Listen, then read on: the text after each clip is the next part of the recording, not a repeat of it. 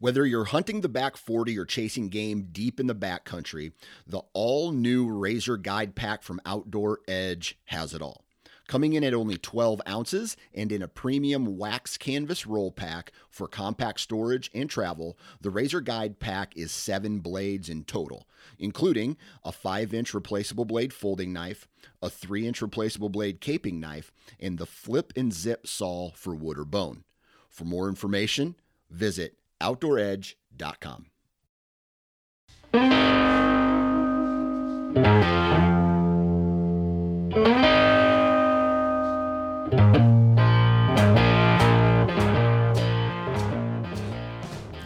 All right, welcome back to the Hunting Gear Podcast. I'm your host, Dan Johnson, and today we're going to be talking with Jacob Coons. Now, Jacob reached out to me, and he's like, dude, I have a YouTube channel where I just kind of compare and review a whole bunch of different products, right?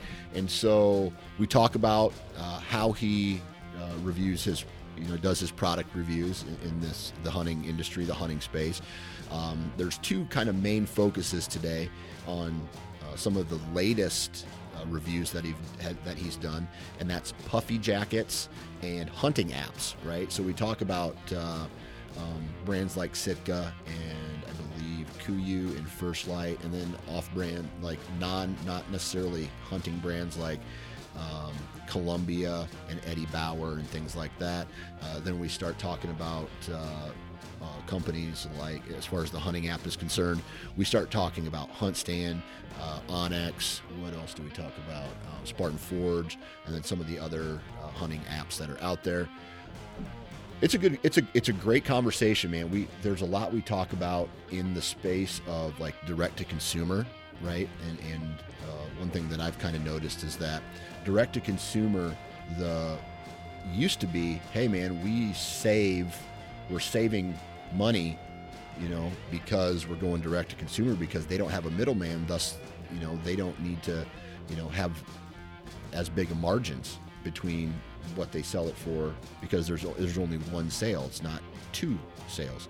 And so, but what we've kind of noticed is that direct to consumer is just the same price as everything else. It's just direct to consumer, meaning their margins are way bigger than the other companies. Meaning they're making more money, and it's smart. Can't fault them for doing it, especially if they're successful. But this is just kind of one thing we talk about. On top of that, we talk about, how Jacob kind of does his reviews. We talk about what he looks for in products that he's purchasing, or how, the products that we want to do, or that he wants to do reviews on. I forgot, we talk about headlamps, things like that. It's a really good BS conversation about hunting gear and equipment. Hopefully you guys enjoy it. Before we get down to the brass tacks, though, we are going to do, what do we got here? Oh, we got Tethered. If you're looking for a saddle, man, go check out Tethered. Tethered is one of those companies that has built a really good community around its product. And they do that by having top-notch saddles, saddle hunting accessories, platforms, climbing sticks. But the community that they've created around their brand really is focused on helping you become a better hunter, helping you become more educated in the world of saddle hunting, and it's just awesome to see. So go check out tetherednation.com. We have HuntStand. We talk about HuntStand today, and where they ranked in his review, and it's towards the top. I think you'll be pleasantly surprised, and all the functionality that goes along with HuntStand. HuntStand, for the value, for the price that they charge to have a membership, and the functionality that comes along with it, the value is just amazing, right? So they, all the maps and all the satellite imagery, you hear us talk about that today. So huge shout out to HuntStand, HuntStand.com. And then last but not least is Tacticam, right? So if you're the type of person who likes to document their hunts, so you can go back and show your kids, so you can go back and show your wife if she didn't believe you saw the Michigan 30-point buck, then and it's just awesome to save that, go back and say, hey, I saw that buck last year, or hey man, I think I'm not sure where I hit this deer. I'm going to review the footage, and then it's going to tell me if I should wait or if I should go back and start tracking immediately. So go check out Tacticam, the new 6.0 version. What do they have that has an LCD screen? It records in 4K. It has image stabilization, and man, that's cool. So go check it out if you're into action cams and things like that. So Tacticam, go check them out. And that's it. Let's get into today's, I guess we're going to call it a kind of like a BS hunting session where we talk about puffy jackets, we talk about hunting apps, and much more with Jacob Coons. Hopefully you guys enjoy. 3, 2, 1. All right, on the phone with me today, joining us on the Hunting Gear podcast, Mr. Jacob Coons. Jacob, man, what's up? Not much, Dan. I appreciate you having me. It's I'm just ready for. I mean, I hate to wish for the fall to get here, but I'm just chomping at the bit to get out west or to hunt whitetails or just to shoot, do all that stuff. But things are going good here. Yeah. How about you? I'm doing good, man. It's currently raining. It went from last week to 70s and 80s here in Iowa, just like the perfect weather. No humidity. Just gorgeous. You can feel the warmth on the back of your neck type of days. And then now it's back down into the 40s and 50s. And the next handful of days, it's going to be raining. And but that only means that when the mushrooms come, I'll be ready for them. Okay. Wow. Yeah, I used to live in Iowa. I've bounced around a little bit. I live in Kentucky now. I know I have a few friends that are sort of in the mushroom game. That's not my game. I haven't played that game. Yeah. But you should play it. Do you have your spots? Do you have your spots marked on like your mapping system and stuff? Well, I don't even trust the mapping systems for my mushroom spots. Okay. They're all right here. They're all in the head. So when I die, they die. I don't share them with anybody. I don't share. Oh, wow. It's crazy. Like, I don't know about you, but a guy will talk about his hunting spots a little bit. He'll talk about, where he's seen a big buck. He'll talk about, for the most part, there are some guys who are just, sealed lips and things like that.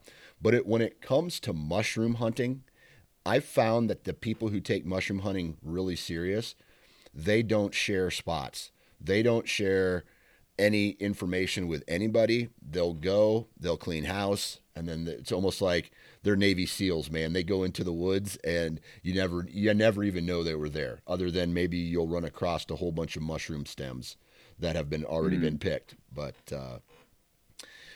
where did you used to live when you were in Iowa? I lived in Davenport. I was it was right out of college. It was it was a long time ago, and I had sort of talk about the mushroom game. I was sort of out of the hunting game because I was in, corporate America, and I was thinking about my career and all that kind of stuff.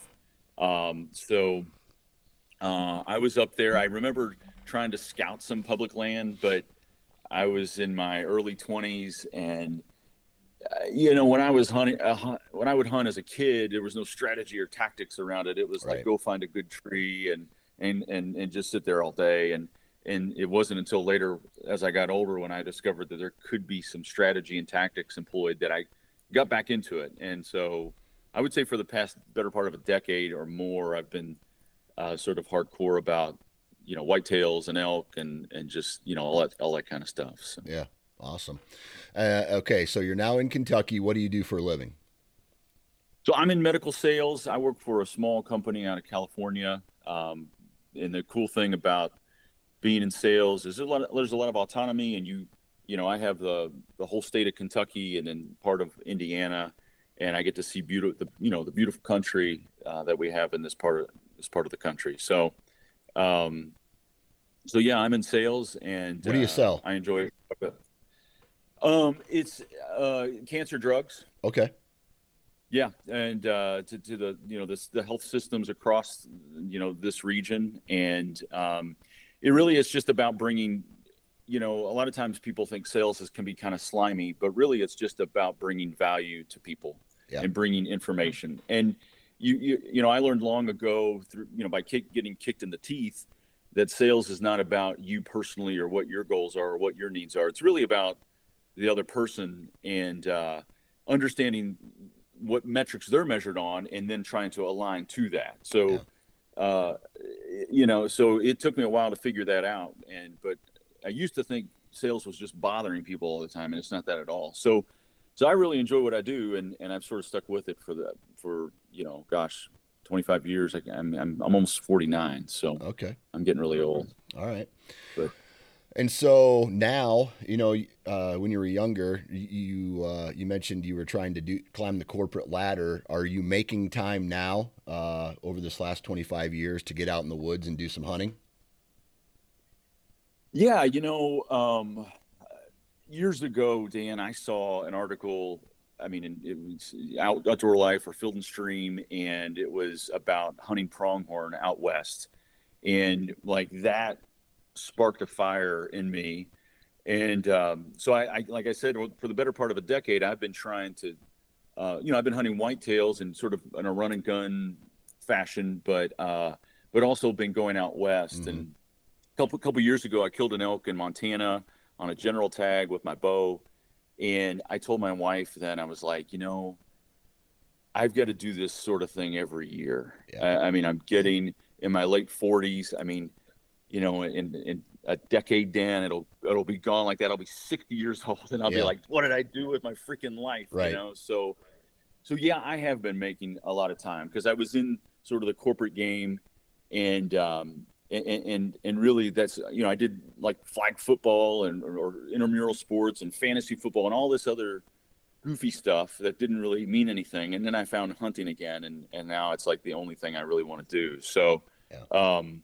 but I remember coming back, Dan, from that Montana trip, and I was like 3 days later, I was like bawling. I was curled up in a ball crying to my wife how much I wanted to go back. It was like a life-changing experience. So, some of us that do that Western thing, we have that sort of experience, and it's like, oh my gosh, I want to change my life around those experiences. So, Yeah.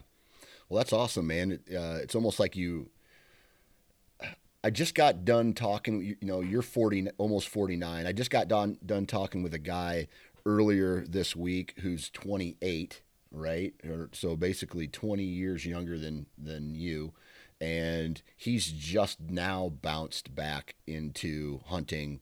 And so one of the things I really find interesting is, amongst all these interviews that I do, whether it's about hunting gear and equipment, or just a BS session with someone, or a hunter profile that I where I pull someone apart basically and talk about how they got involved into hunting. The foundation is that there's this passion, that there's something about hunting and fishing that literally can, like, it just grabs a hold of you and it stays there. It's not like, I don't know, it's not like a football team or let's say a sports team where, well, they're having a really bad year and I'm not going to watch their games next year or whatever because they got a bad year. Hunting, if the hunting's bad, man, I still want to go again. If the fishing's bad, I still want to go again. And there's something about it, and it changes people's lives for the better. And I just wish everybody could experience that. My son he's 14, and he'll say, "Dad, have fun hunting." And I'm like, "Grant, hunting isn't fun." and I think it's the difficulty within it that makes it so rewarding. Yeah. I mean, if we've all done difficult things, maybe run, 5Ks or marathons or whatever. And those are cool, but, there's just a different type of endurance with hunting, whether you're hunting whitetails or turkeys or elk or mule deer or whatever. I mean, I know you're on an endurance challenge of your own with mule deer. Yeah. And so, and you're not like going to fold the tent up and go home. You're like, I'm going back out after it. And I know you're going to, that filling that tag is going to be that much sweeter when you do. Yeah. So it's an interesting dynamic, and I wish I would have woken up when in my early 20s instead of my late 30s or whatever. So yeah, I'm in the same boat. It sucks that you feel like you've had this wasted time, you've wasted time doing something that you now love, and you didn't know that you loved it as much back then because there was a whole bunch of other things in your life that you thought were a priority, but really were just wasting time. Yeah, yeah. I mean, it life takes you down different Yeah. avenues, and for better or for worse. And Yeah. honestly, if it were up to me, I would have moved out west. I would have lived an incredibly selfish life. I might not be married or have kids, and Right. all those things are a real blessing. But it's been good. I've been doubling down on. I mean, I hunted elk in Pennsylvania last year, Oh, and wow. that was incredible. And I've hunted. I filled a tag with an incredible bull, and I've been able to have other opportunities. I've hunted elk here in Kentucky, and like I mentioned, out west, and so I continue to try to fill the bucket as full as it can be. And my wife is understanding because she sees that how much I support her in her endeavors. It's like, what can I do to lift her up? And she knows how important this is to me. And so, I'm a good dad and a good father, and Yeah. a good husband. So I think she understands that it's not like I'm going on big golf trips to get drunk all weekend or whatever. So, Yeah. All right. So this, though, is the Hunting Gear podcast. And you reached out to me and you basically said, "Hey, man, I've done these reviews. I do these reviews. I do a whole bunch of different things in regards to hunting gear and equipment. And so obviously we have this passion for hunting, but why do you take that an extra step and talk a lot about, because you have a YouTube channel, and you have, you talk a lot about, trying to find value for the consumer, by product comparison and things like that. And so, just why are you such a hunting gear nut?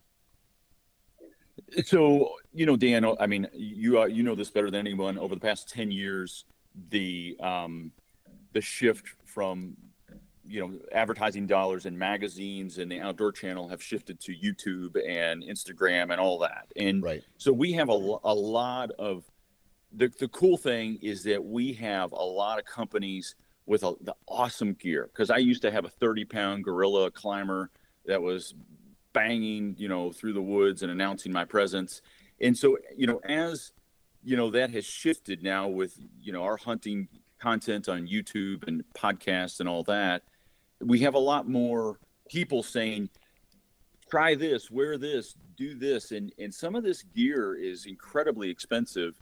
Yeah. And so, and I've looked at hunt software as well, and I'm just trying to find the intersection of value and performance so that, because I mean, there's Columbia and North Face and Eddie Bauer and LL Bean and all these other brands that we're such a niche that they don't market to us, but I'm guessing they have gear that could help us. Yeah. And so, like that's one of the recent things that I looked at were 7 different Puffy jackets, and really taking them through a temperature challenge in terms of how quickly they could get my core temperature up, and then looking at the sound and the composition, because we hear so much about synthetic down and then down fill and down weight, and it can be kind of confusing. And so I wanted to sort of take a look at these different jackets and just look purely at performance. Yeah. Like, and so that was one of the things that I've broken down. We can certainly go into that.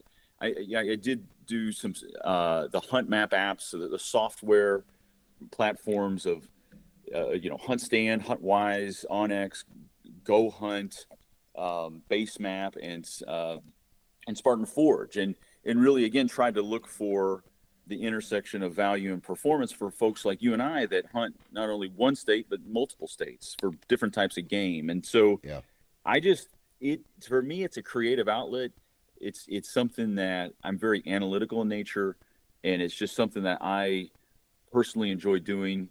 In my free time when I'm not hunting, I'm obviously, like most of us, thinking about hunting. So Yeah. that's sort of the impetus behind it. Other than the puffy jackets and the hunting app comparisons, what other types of products have you like compared or reviewed? So I was looking at, I did a review of 9 different headlamps, looking for value in the, sort of the hunting headlamp space. I've broken down 9 different weather apps because there are some real junk weather apps that we Mm-hmm. download and we think that they're worthwhile. Dan, one of the weather apps that's free that it will give you like, and so like on your iPhone, Dan, um, it comes with like a weather forecast tool, right? And I have an Android, so oh yeah. oh So okay man, you're like, oh, you're one of those oh people. oh. It's like I'm white trash or something.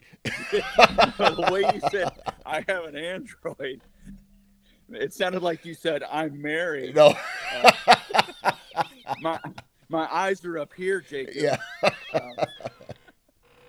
Uh, so we generally have some sort of weather app on our phone, but those weather apps usually just have one forecasting model. And there's a billion different forecasting models, Dan. And how cool would it be to have a weather app that has 6 different forecasting models that you can look at simultaneously to look at the wind, to look at the temperature change, to look at precipitation. And I'll just share it. Like Windy is an app that, and there's a couple other ones called like that sound very similar, but Windy gives you those different models for free. It gives you the weather cams across the country for free. So if you're traveling to Colorado, you can just, with a click of a button, you can see what the weather looks like exactly in Denver, Colorado, or Lincoln, Nebraska, or wherever. And so, again, I'm just trying to find value for myself and sort of share it with others. And so, there's junk weather apps like WeatherBug or, there's other ones that are just looking to take your money. But, there were, of the 9, there were 3 that I really liked, and Windy is one of them. So, um, another thing that I looked at is the performance of merino versus silk versus polyester um, gloves for early season archery, and what I found there was really interesting. So, I just kind of try to find things that are interesting to me, and sort of put that out for the public to consume. yeah. So, So that kind of answers it, but I'm going to ask the question anyway, and maybe you can elaborate on it. Why are you doing all this? I think it's more of just a creative outlet because I enjoy learning about the video editing, and I'm trying to get better at that, and maybe even start recording some of my hunts. I hope to go on an elk hunt this year, and I would love to make a hunt film around that. But it's just purely a creative outlet, Dan. It's Gotcha. yeah, I wish it was more elaborate of an answer that I'm an evil genius and I'm going to take over the world, and but it's just when I'm not, like I said, when I'm not hunting, it's fun to dive deep in some of this hunting stuff. And honestly, this is when I was a kid, I used to. I'm going to get real nerdy here. I used to make cassette tapes about how I would caught bluegill or smallmouth or largemouth bass, like for nobody at all, just for my own purposes. It was kind of weird, but I don't know. I just like to collect that information and put it, sort of So organize almost it and stuff. so almost like what a doctor would do, or is like today is April 20th. I caught 4 bluegill using a Mr. Twister and or a bobber and worm. I caught this and like so just like document via voice on a cassette tape. Yeah, yeah, Oh, yeah. that's awesome. And Like journaling. yeah, as when I was in grade school, and I don't even, I had no intention. I don't know what I was going to do with it, but just at that time, it was just, so it's sort of the same thing. I haven't Right. really changed much since grade school, Dan. I guess that's the bigger point I there. haven't matured at all. I'll tell you that right now. I still laugh at fart jokes, or when my sons or daughters, say something really stupid, I'll laugh at it. That's because I'm only one step above ape. Like I'm not very Mm. like I laugh at those kind of things.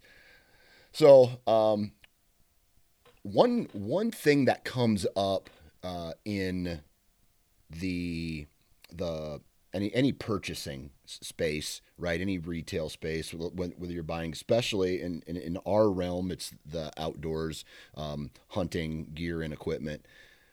Does through all of the research that you've done on certain products, do you feel that price reflects quality, or do you feel that there are instances where people are potentially getting ripped off? So when I've done these reviews or looked at like the hunt map apps, I know that that's a company of people, each of those six companies that are working hard to provide value for their customers. Mm-hmm. Now, maybe they're a little off target, or maybe they're focusing on a particular niche. And so I don't ever disparage a company, whether it's like a First Light or a Sitka or a Spartan Forge or a Hunt Stand or whatever, because I know those people are working hard. I just think that we want to belong in tribes. Mm-hmm. We obviously want to be in the hunting tribe, but you've seen it, Dan, with different hunting gear, the lone wolf custom gear or tethered or what have you. And so when we align with those tribes, sometimes we buy with our emotions, Right. and because we do that, we make assumptions about that gear that might be really darn expensive, and Yeah. maybe overpriced in the marketplace. Okay. And so like Lone Wolf Custom Gear makes amazing gear, and I would love to have some of that gear, but I generally hunt out of a saddle. But if I were to go look into that space, I wonder if there's something that is of equal value or similar value with Novix or with Elevate tree stands or whatever. And because again, if I'm in that tribe though, I might just buy the latest and greatest thing that they put out, and I might not view. So to answer your question, I do think that certainly price can reflect value at times, but I think it's just important as hunters, because we put so much emotion in what we do and how much we love it. And we are the part of the beginning of this interview, we just talked about how Mm-hmm. much it's life-changing in some cases. I think that we really just have to have a critical eye to see like what is the value that this piece of gear is going to provide. So Yeah. when I looked at the 7 Puffy jackets, it was a Sitka gear jacket that oh gosh, it was the Kelvin Light, Mm-hmm. and the First Light Brooks Down, and then the Kuyu Kenai, and then it was a Columbia thermal ball, and then or no, yeah, I think it was the thermal ball, and then there was a North Face jacket. I'd have to look at the sheet, and then an Eddie Bauer, and then and so I looked at those, and like I had my core temperature at 59 degrees. I was standing outside in a t-shirt, and I had a remote thermometer that when I got down to 58, 59 degrees, I would put one of those jackets on, and then for the next 5 minutes, I would measure the temperature change at 1, 2, 3, and 4, and 5 minutes. And so most of those jackets got me up to 69, 70 degrees. That the Sitka Kelvin Light got me to 70. I remember the Columbia, the North Face jacket got me up to 70 degrees, which was really surprising.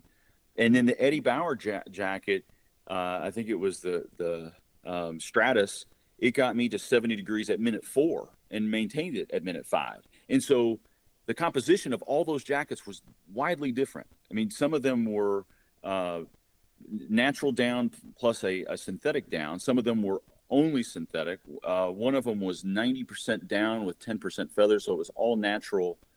And then the Eddie Bauer jacket was a 650 fill jacket. It was 80% down, 20% feathers, and it outperformed the hunting jackets. And that Eddie Bauer jacket retails for $99. The Sitka jacket retails for $359. And so, again, if I'm a hunter and I'm trying to figure out, it depends on what you're doing. I mean, if you're going to Alaska, there may be more value in that Sitka jacket because of, some feature that you like, because it has some synthetic down, or maybe you want a jacket that's only synthetic. And so you want to spend a little more on a jacket that you believe in. But for me, if I'm hunting out west or if I'm hunting whitetails here and it's a chilly November morning or I'm hunting elk in September, that Eddie Bauer jacket was on sale for $50 when I bought it. It was retail 99. I bought it for $50 and it got me to 70 degrees at a core temperature in 4 minutes. And it beat every other jacket that I evaluated. And so to answer your question, sometimes there is, sometimes there, what was it? Cry once, buy once, cry once. Yeah. Sometimes that is the case, but other times it's not. And it just depends on the product category. Yeah. And I'll tell you what, the reason that you started doing this is the reason that I started looking outside of the hunting space for some of my clothing options. And it's not necessarily because I don't like the tribalism, I guess you would say, that comes along with, hey, I wear First Light or I wear Sitka or I do this or I do that. It was financially motivated, right? Because I looked at the exact same thing that you did. I was like, man, that's $300 for a jacket. And guess what? I do own that Eddie Bauer jacket that you're talking about, and that is my insulation layer for whitetails and western hunts here in the Midwest and out west. And so, wow, okay, and so I can attest that that's a badass jacket, and I can attest because I bought it for $80.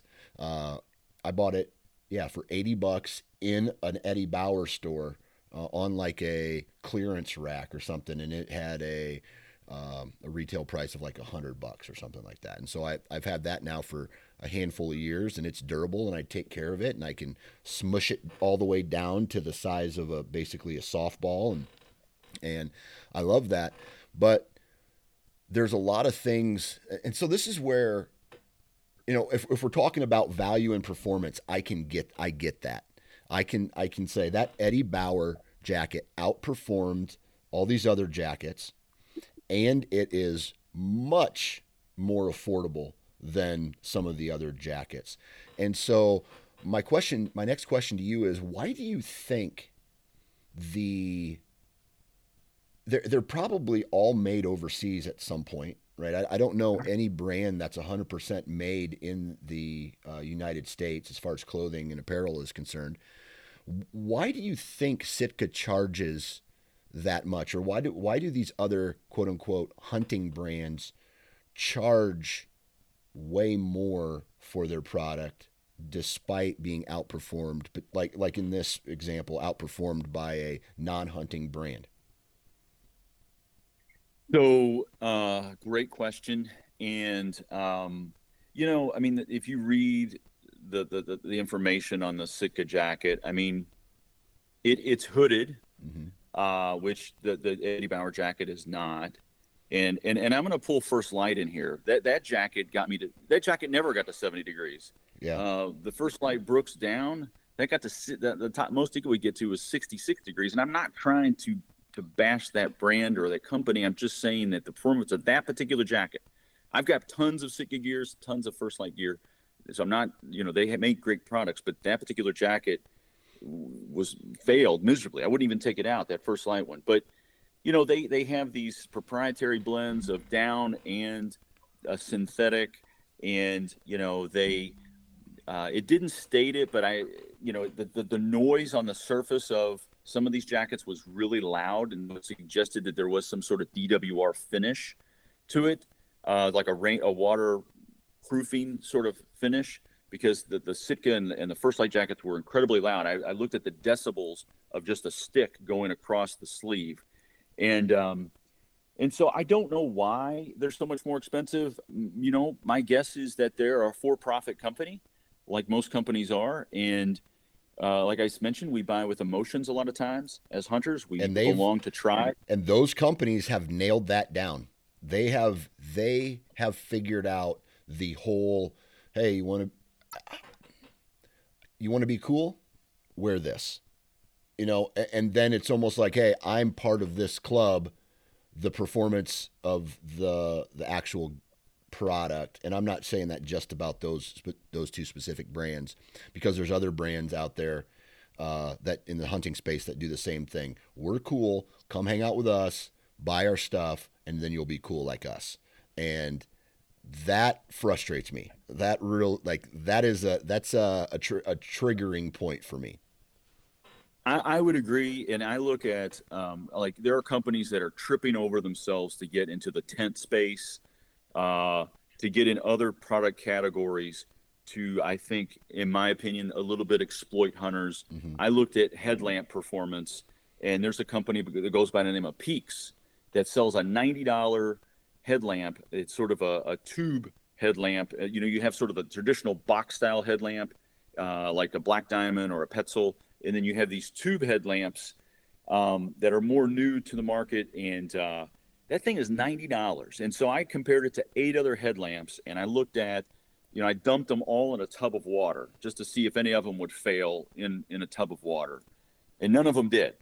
The $10 Amazon headlamp that looks almost exactly the same, Dan. It looks like it's manufactured in the same facility as the Peaks headlamp, performed as well, if not better, and it's $10.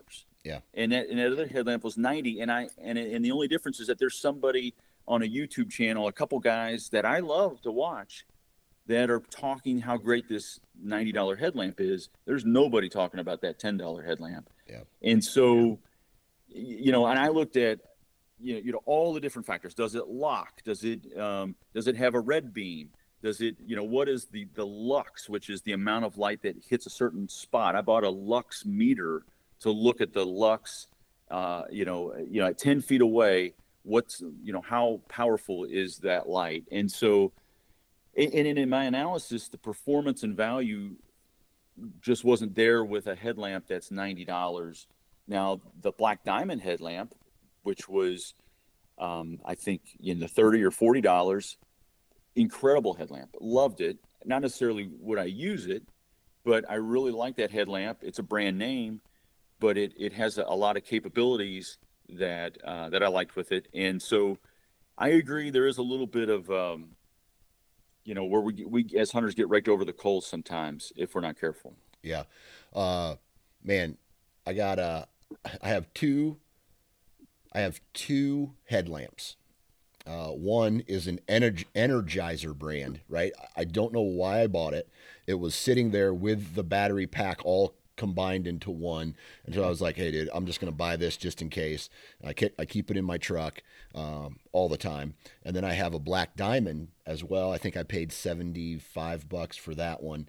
It's crazy good, right? But it runs out of batteries faster because I think it just takes more power to what I'm using it for, like walking, like out of the, out west, when I'm traversing, steep inclines or declines, I want as much light as possible so I can see my footings. And meanwhile, the Energizer one, I feel like it lasts forever, probably because I'm using it less and it's not as powerful. But just kind of goes to show you that, could I get away with that Energizer brand? Yes, I could definitely. And exactly what you said, I went out looking for headlamps and I was like, man, that looks a lot like that Energizer brand. And it's probably another brand using the exact same thing. They're licensing the name and it's built in the same factory in China somewhere. And it's the exact same product. So I don't know. I get a kick out of that stuff. Maybe it's not a secret, but it's a dirty little secret, especially with some product categories. And the headlamps I was looking at, a lot of them were at like 1,000 lumens or 1,100 lumens. I think that Black Diamond I'm looking at it now, it was 400 lumens. And, and none of them were really bad. But again, it just goes back to what you as a hunter, how you want to spend your hard-earned dollar. So. Right. And so far, do you feel that price does reflect quality then? I I don't know. I mean, it depends on the product category. I mean, it really does. I think, like, I'm my next focus is, and this video isn't out, but because I'm working on it now, are bino harnesses, Mm, Dan.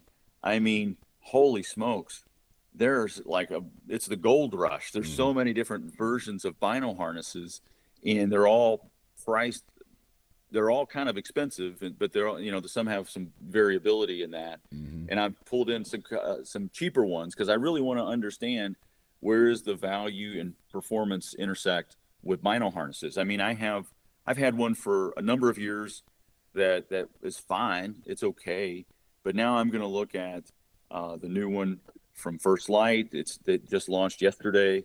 I'm going to look at the one from Sitka that the primary one that they have, the one from gosh, it not Marsupial Gear, yep. I think is the name of the company. And the First Light one is FHF Gear, just to be clear. They bought that company years ago. So, and then I'm going to look at Badlands and then a couple other ones. Hmm. And again, I just want to understand, what is the noise factor? Can I fit all my wind checker and rangefinder and all that stuff? And then when I go to use it, is it going to work for me in a stalking situation or not? Or is it going to make a bunch of noise? And so, I want to sort of look at it from a whole bunch of parameters, but cost is one of them, and some of them are really pricey, including that FHF gear one. Yeah. But but again, I guess I think like you bought an e-bike and you've talked about that, Hmm. and there are e-bikes out there that are 750 watt, whatever, for $1,000, and then you can go way high in that category with Baku or with Quiet Cat, or with some of those brands. There's some other big brands, and you can go, you can spend a lot of money on an e-bike, but Yep. I don't know how, like, what makes it a Quiet Cat different than a Rattan e-bike that's 1,000, or a Baku that's also pretty expensive. Yeah. So I think it just depends on the category, honestly. Yeah. And I'll be completely honest with you, man. I was not gonna be able to afford that e-bike if I had to pay full retail value for it. I mean, Sure. I straight up knew guy that worked there. I got an employee discount that's 50% off, and so instead of paying, I think it was like $6,500 for it, I paid $3,500 for it, and Hmm. so that's a gigantic discount, for me, that on a product that I otherwise wouldn't have bought. Now, is it awesome? Yes, it's awesome. No, like walking 6 miles and riding a bike 6 miles in like 1/8 of the time. Like up and down, and like when I was in South Dakota this year, man, it's just such a huge deal. I mean, I got back, I didn't see any mule deer, but I still got back there, right? And Yeah. so it was interesting. Now, there is this conversation that every time I talk about this topic, people say, Eddie Bauer, these people may be against hunting, or Mm. Columbia, these guys may be against hunting. I think, man, one of the bigger retailers, REI, or I'm trying to think if it was REI or Backcountry. I can't. It was a brand like that. Basically, came out and was against hunting, right?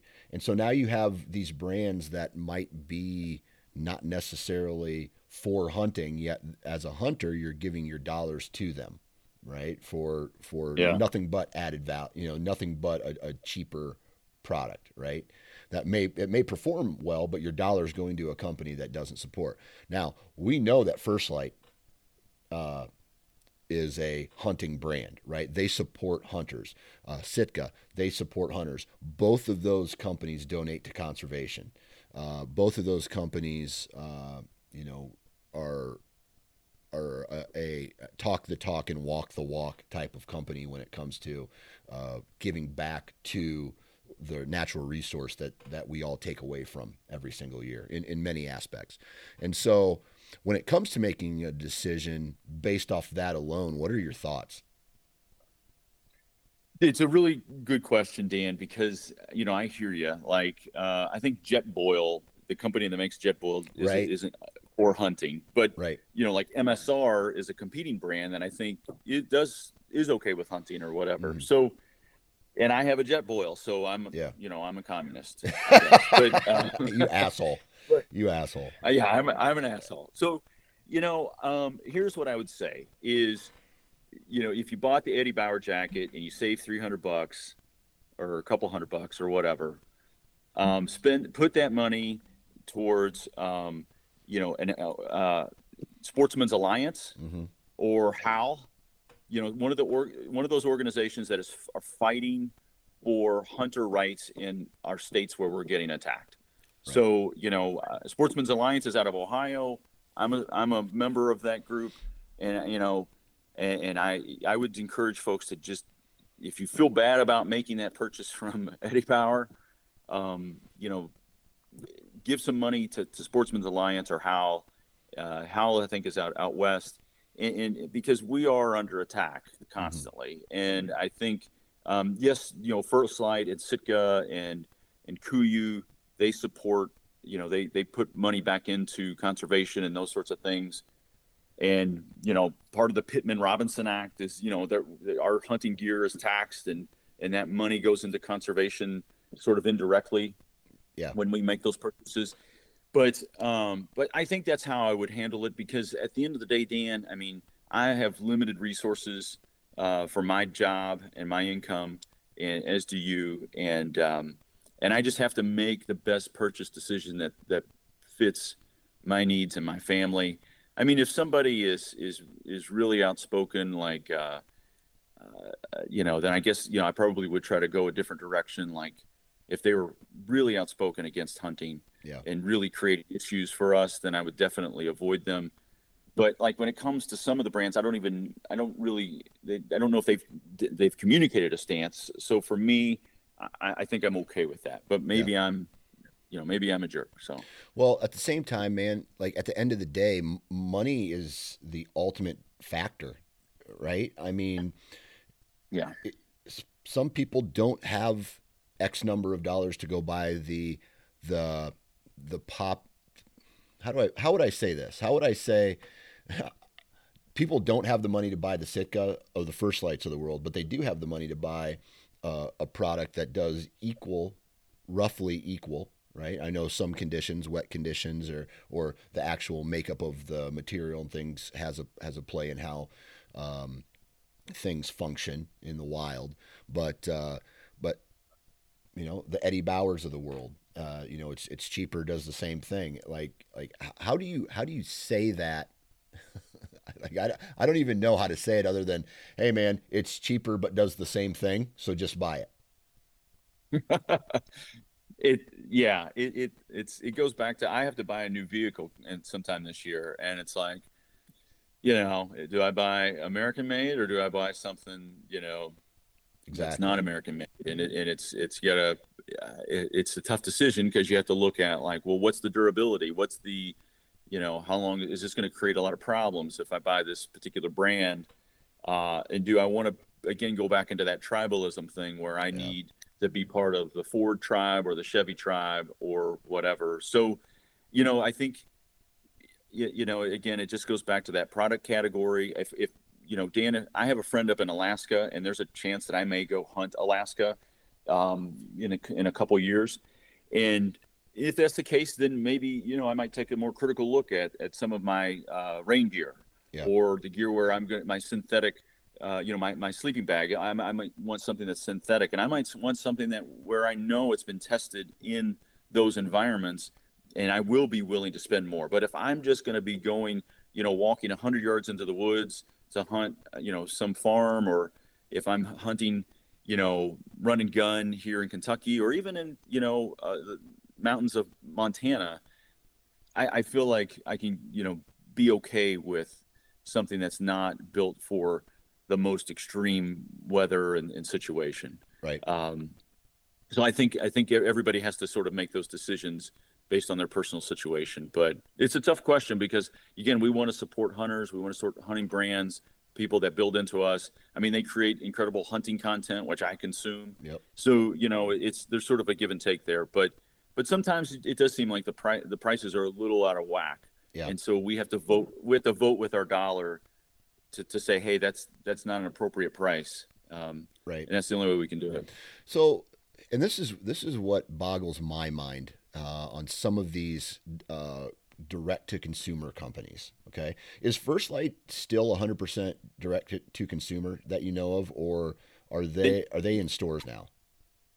They switched to that, I think, a couple years ago to direct to consumer.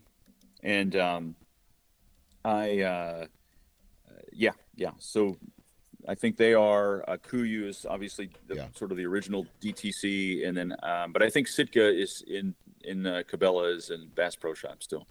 Okay, yeah, I know Sitka isn't, but so this is what blows my mind about brands like Kuyu and First Light, right? And then you compare Yeah, them to, let's just say, a company like Sitka, which is not direct to consumer; they sell in retails, right? And the whole thing is the whole motivation of direct to consumer is to, like, hey, there's no middleman, right? We're right. selling our product directly to you, and therefore the attractiveness is our margins don't have to be, our final product doesn't have to be as expensive on a consumer level because we're not having to resell it again to make our profit, right? Hmm. So, Yeah, but what I've started to find, and this is especially in the hunting space, that that's not the case, right? Their product, like Kuyu's product and First Light's product, I would say are at the same price point as those two companies are direct to consumer as a Sitka lineup. And you can say this about any category and any brand. Trail cameras are another one, right? Where the price for a direct to consumer is like the benefit, there's like a risk versus reward. The risk is if I buy direct to consumer, something doesn't fit, I have to send it back. Now, if I go to a store, I can try it on right then and there, and I don't have to do any of that extra stuff. I just can buy it because I know it fits. And so, but now the price point's the exact same. So the attractiveness of something being direct to consumer just isn't there anymore. I would agree. And I think this podcast is gonna make sure that I never get sponsored by any big clothing brand because, Whatever. and that's okay. Yeah. I'm okay with that. That's why I'm doing this for fun, not to create another job for myself. But I, the I had an experience with First Light. I ordered a vest from them a couple years ago, and I was like, "Hey, this is too big. I need to size down." And they were like, "Okay, well, here's the address." And I'm like, "Well, is there a shipping label?" And they're like, "No." And I'm like, "Well, wait a minute. I, you don't have a store for me to try it on. You can't just give me a shipping label." So it was an additional $12 to send back, and that really, that was irritating. Now, I'll be honest with you, I still buy some of their gear. I have a bunch of their merino stuff and other items. I don't have anything against them personally, but I do agree that the DTC model, while it's like, hey, we're cutting out the middleman so we can give you a better deal, it doesn't necessarily translate into a better deal for you and I. It seems Right. like it's especially when you see, like, if we were to do optics, like I know Maven Optics is a DTC optics, whereas you have Vortex and you have Loophole. It would be interesting to sort of see them side by side, and that's probably not something I'll be doing, Yeah. but looking at the clarity of something from Loophole and Vortex and then Maven, and also sort of the price points to see if, like, oh wow, the Maven is, because it's just DTC, it's significantly better. It's in another tier, or is it Yeah. just as good as some of the other ones? So Yeah, like if you were to compare it to Swarovskis instead of, yes, yeah, right. And that's what I heard about Maven was they're like the direct to consumer version of Swarovskis. And so I probably said that name wrong, but anyway, I'm interested here in the to finish out this podcast here. I'm interested to know how you went about comparing the hunting apps to each other and came up with the end result there because There is a lot of really cool things that I know things like Hunt Stand are doing, and what's the other one? Gosh, I should know this. I just talked with the guy the other day. Spartan Forge. Spartan Fort. Yeah, Spartan Yeah. Forge. What they're doing as well. I mean, they're doing some really cool things. What apps did you compare to each other? How did you compare them to each other? And then what was the end result? So I looked at Base Map, Go Hunt, and Base Map's been around for a little bit. Go Hunt is that Western. They're out of Las Vegas, and they have an insider thing Yep. platform for people, and so they went into mapping. Yep. Hunt Stand, Hunt Wise, which are both a little confusing, OnX and Spartan Forge, and then I'm going to be rolling out a video that looks at Gaia GPS. Now Okay. Gaia isn't a hunting platform per se, but I wanted to see how it compared to see if I could use it as a hunting platform. And so I looked at the free trials, the annual price for 50 states, the can you download the maps and how much can you download, the download style, is it dynamic or is it static, the tracking feature, the waypoints, do they have a 3D desktop? I looked at all the layers, and on my Instagram profile, Dan, I have cheat sheets for pretty much every analysis that I've done, so that you can print it off and see everything that I've shared and studied. So, because this, the mapping thing, there's so many layers with some of these platforms, like it's extensive, and so I looked at and I gave each layer a rating. I gave I looked at the waypoints and gave that a rating, and I looked at the type of topo mapping, or topographic mapping, and I looked at the tools and gave that a rating as well. And so the what was interesting is that some of them had and again, I guess I should state this. I was looking at it from the standpoint of someone like myself that hunts many states locally Mm-hmm. in the Midwest or South, and then somebody that goes west. Right. Can I use it for both? And so, the final scores, and I'll just share them right now. I mean, I'll start from worst to first. Let's see, coming in last, and this was, I'm not trying to disparage this company, but Spartan Forge came in dead last. They scored a 32 out of a possible 80. Now, I know they've made some updates. They've added 3D desktop. They've added a shading tool. They've have 3D now on their handheld. But at the time, they didn't have that. Mm-hmm. And they don't have hunt units out west. I think they're starting to add that. They didn't have a lot of things that the other platforms had, and so they finished last. Out of curiosity, did you compare the forecasting? Because I think the main feature that, or what they advertise on Spartan Forge, is the deer movement forecasting, kind of like DeerCast, and I think Hunt Stand has some stuff like that as well. Yeah, so I included those features as an additional benefit. Okay. But if you're in the mapping game and you're doing waypoints and you're doing public land and private land and topographic layers, and if you're in the hunting game, then I included you in the evaluation. Gotcha. And so, the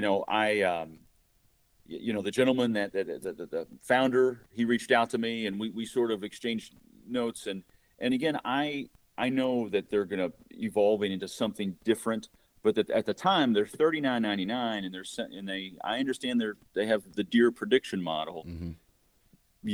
And I get that, but so do other platforms, and I understand there's probably differences there, but if you're going to be selling the mapping feature, and in my analysis, I included you. So, but they do have some tools that I really do like, and I do note that in the videos and in the spreadsheet. The Go Hunt platform came in fifth and scored a 53. it's geared really for that Western hunter. It's not designed for me to use in the East and in the West per se. It didn't. It had some holes in its game. Um, Base map scored a 55. It came in fourth, and then Hunt Stand and OnX both sort of tied for second. I was blown away like by Hunt Stand. For $30 you get an incredible amount of value. I mean, they have daily satellite images, or not daily, monthly satellite images in Hunt Stand, which is I thought was fantastic.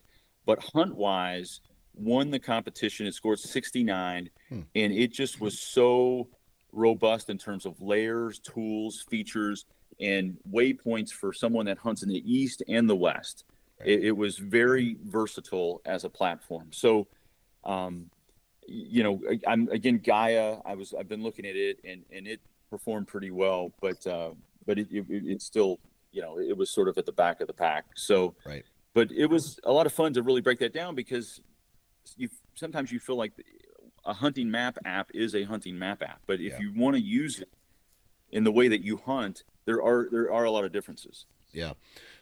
Did you happen to break it down by ease of use? And what I mean by that is from the time it takes to open the app to the time it takes to start using it, how many touches or clicks or swipes? What was the most, I guess, had the best ease of use?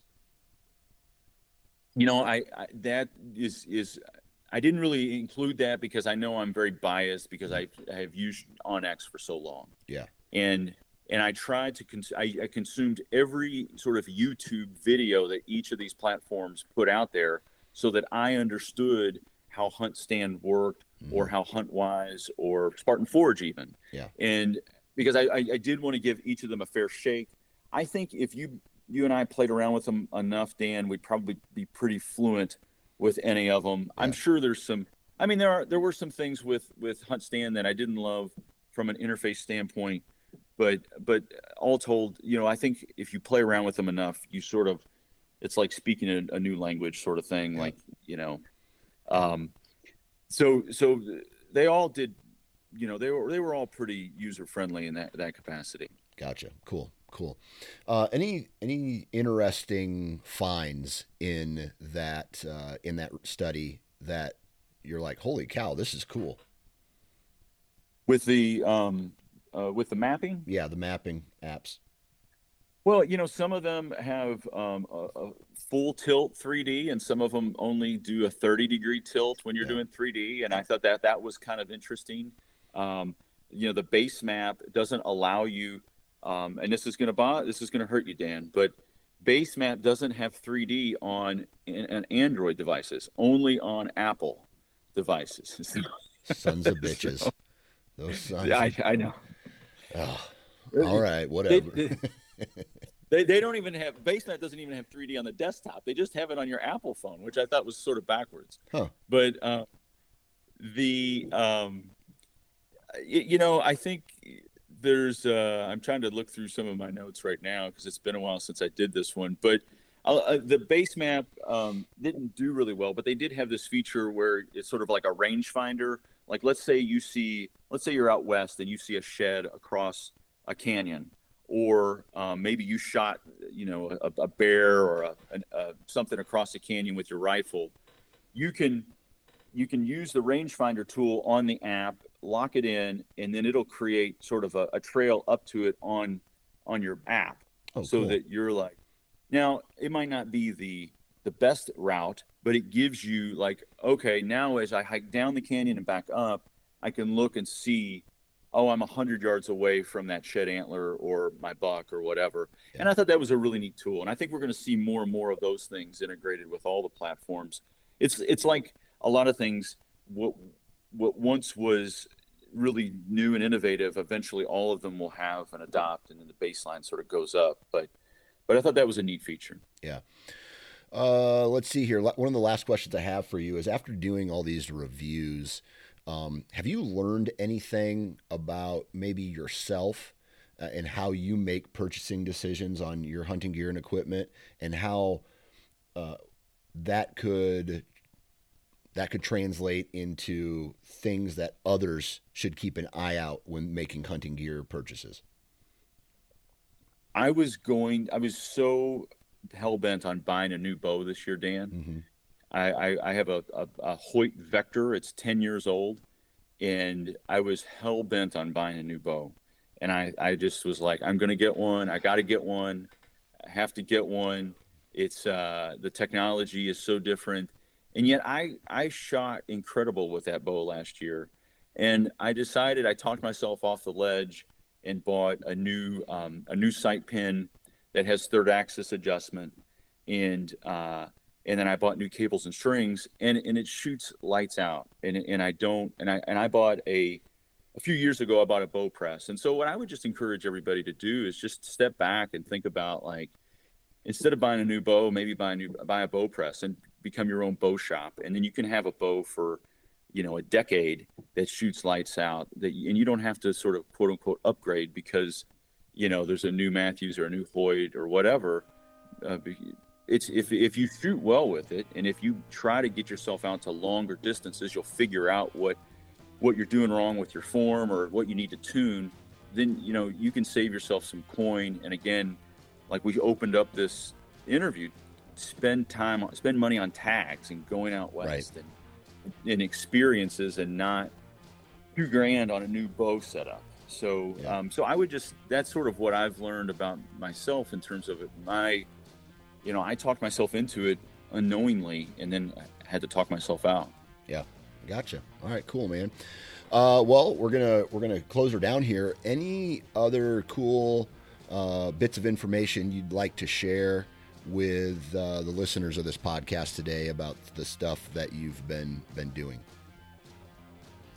I'm on Instagram. It's J_Coons_hunts. That's the same tagline for YouTube, J_Coons_hunts. If you go to my Instagram page, there's a link in my profile, and you can find all of the research sheets there for free. You can find links to the YouTube channel.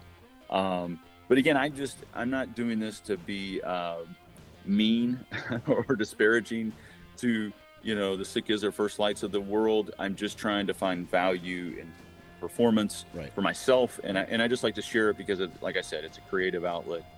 But yeah, I appreciate the opportunity to talk about this stuff, Dan, and hope to have continue to pump out more stuff as I find things that are interesting to me. So. Absolutely. Well, I tell you what, Jacob, man, I really appreciate you taking time out of your day to hop on and BS with me for a little bit. Thanks for your time, and good luck this upcoming season.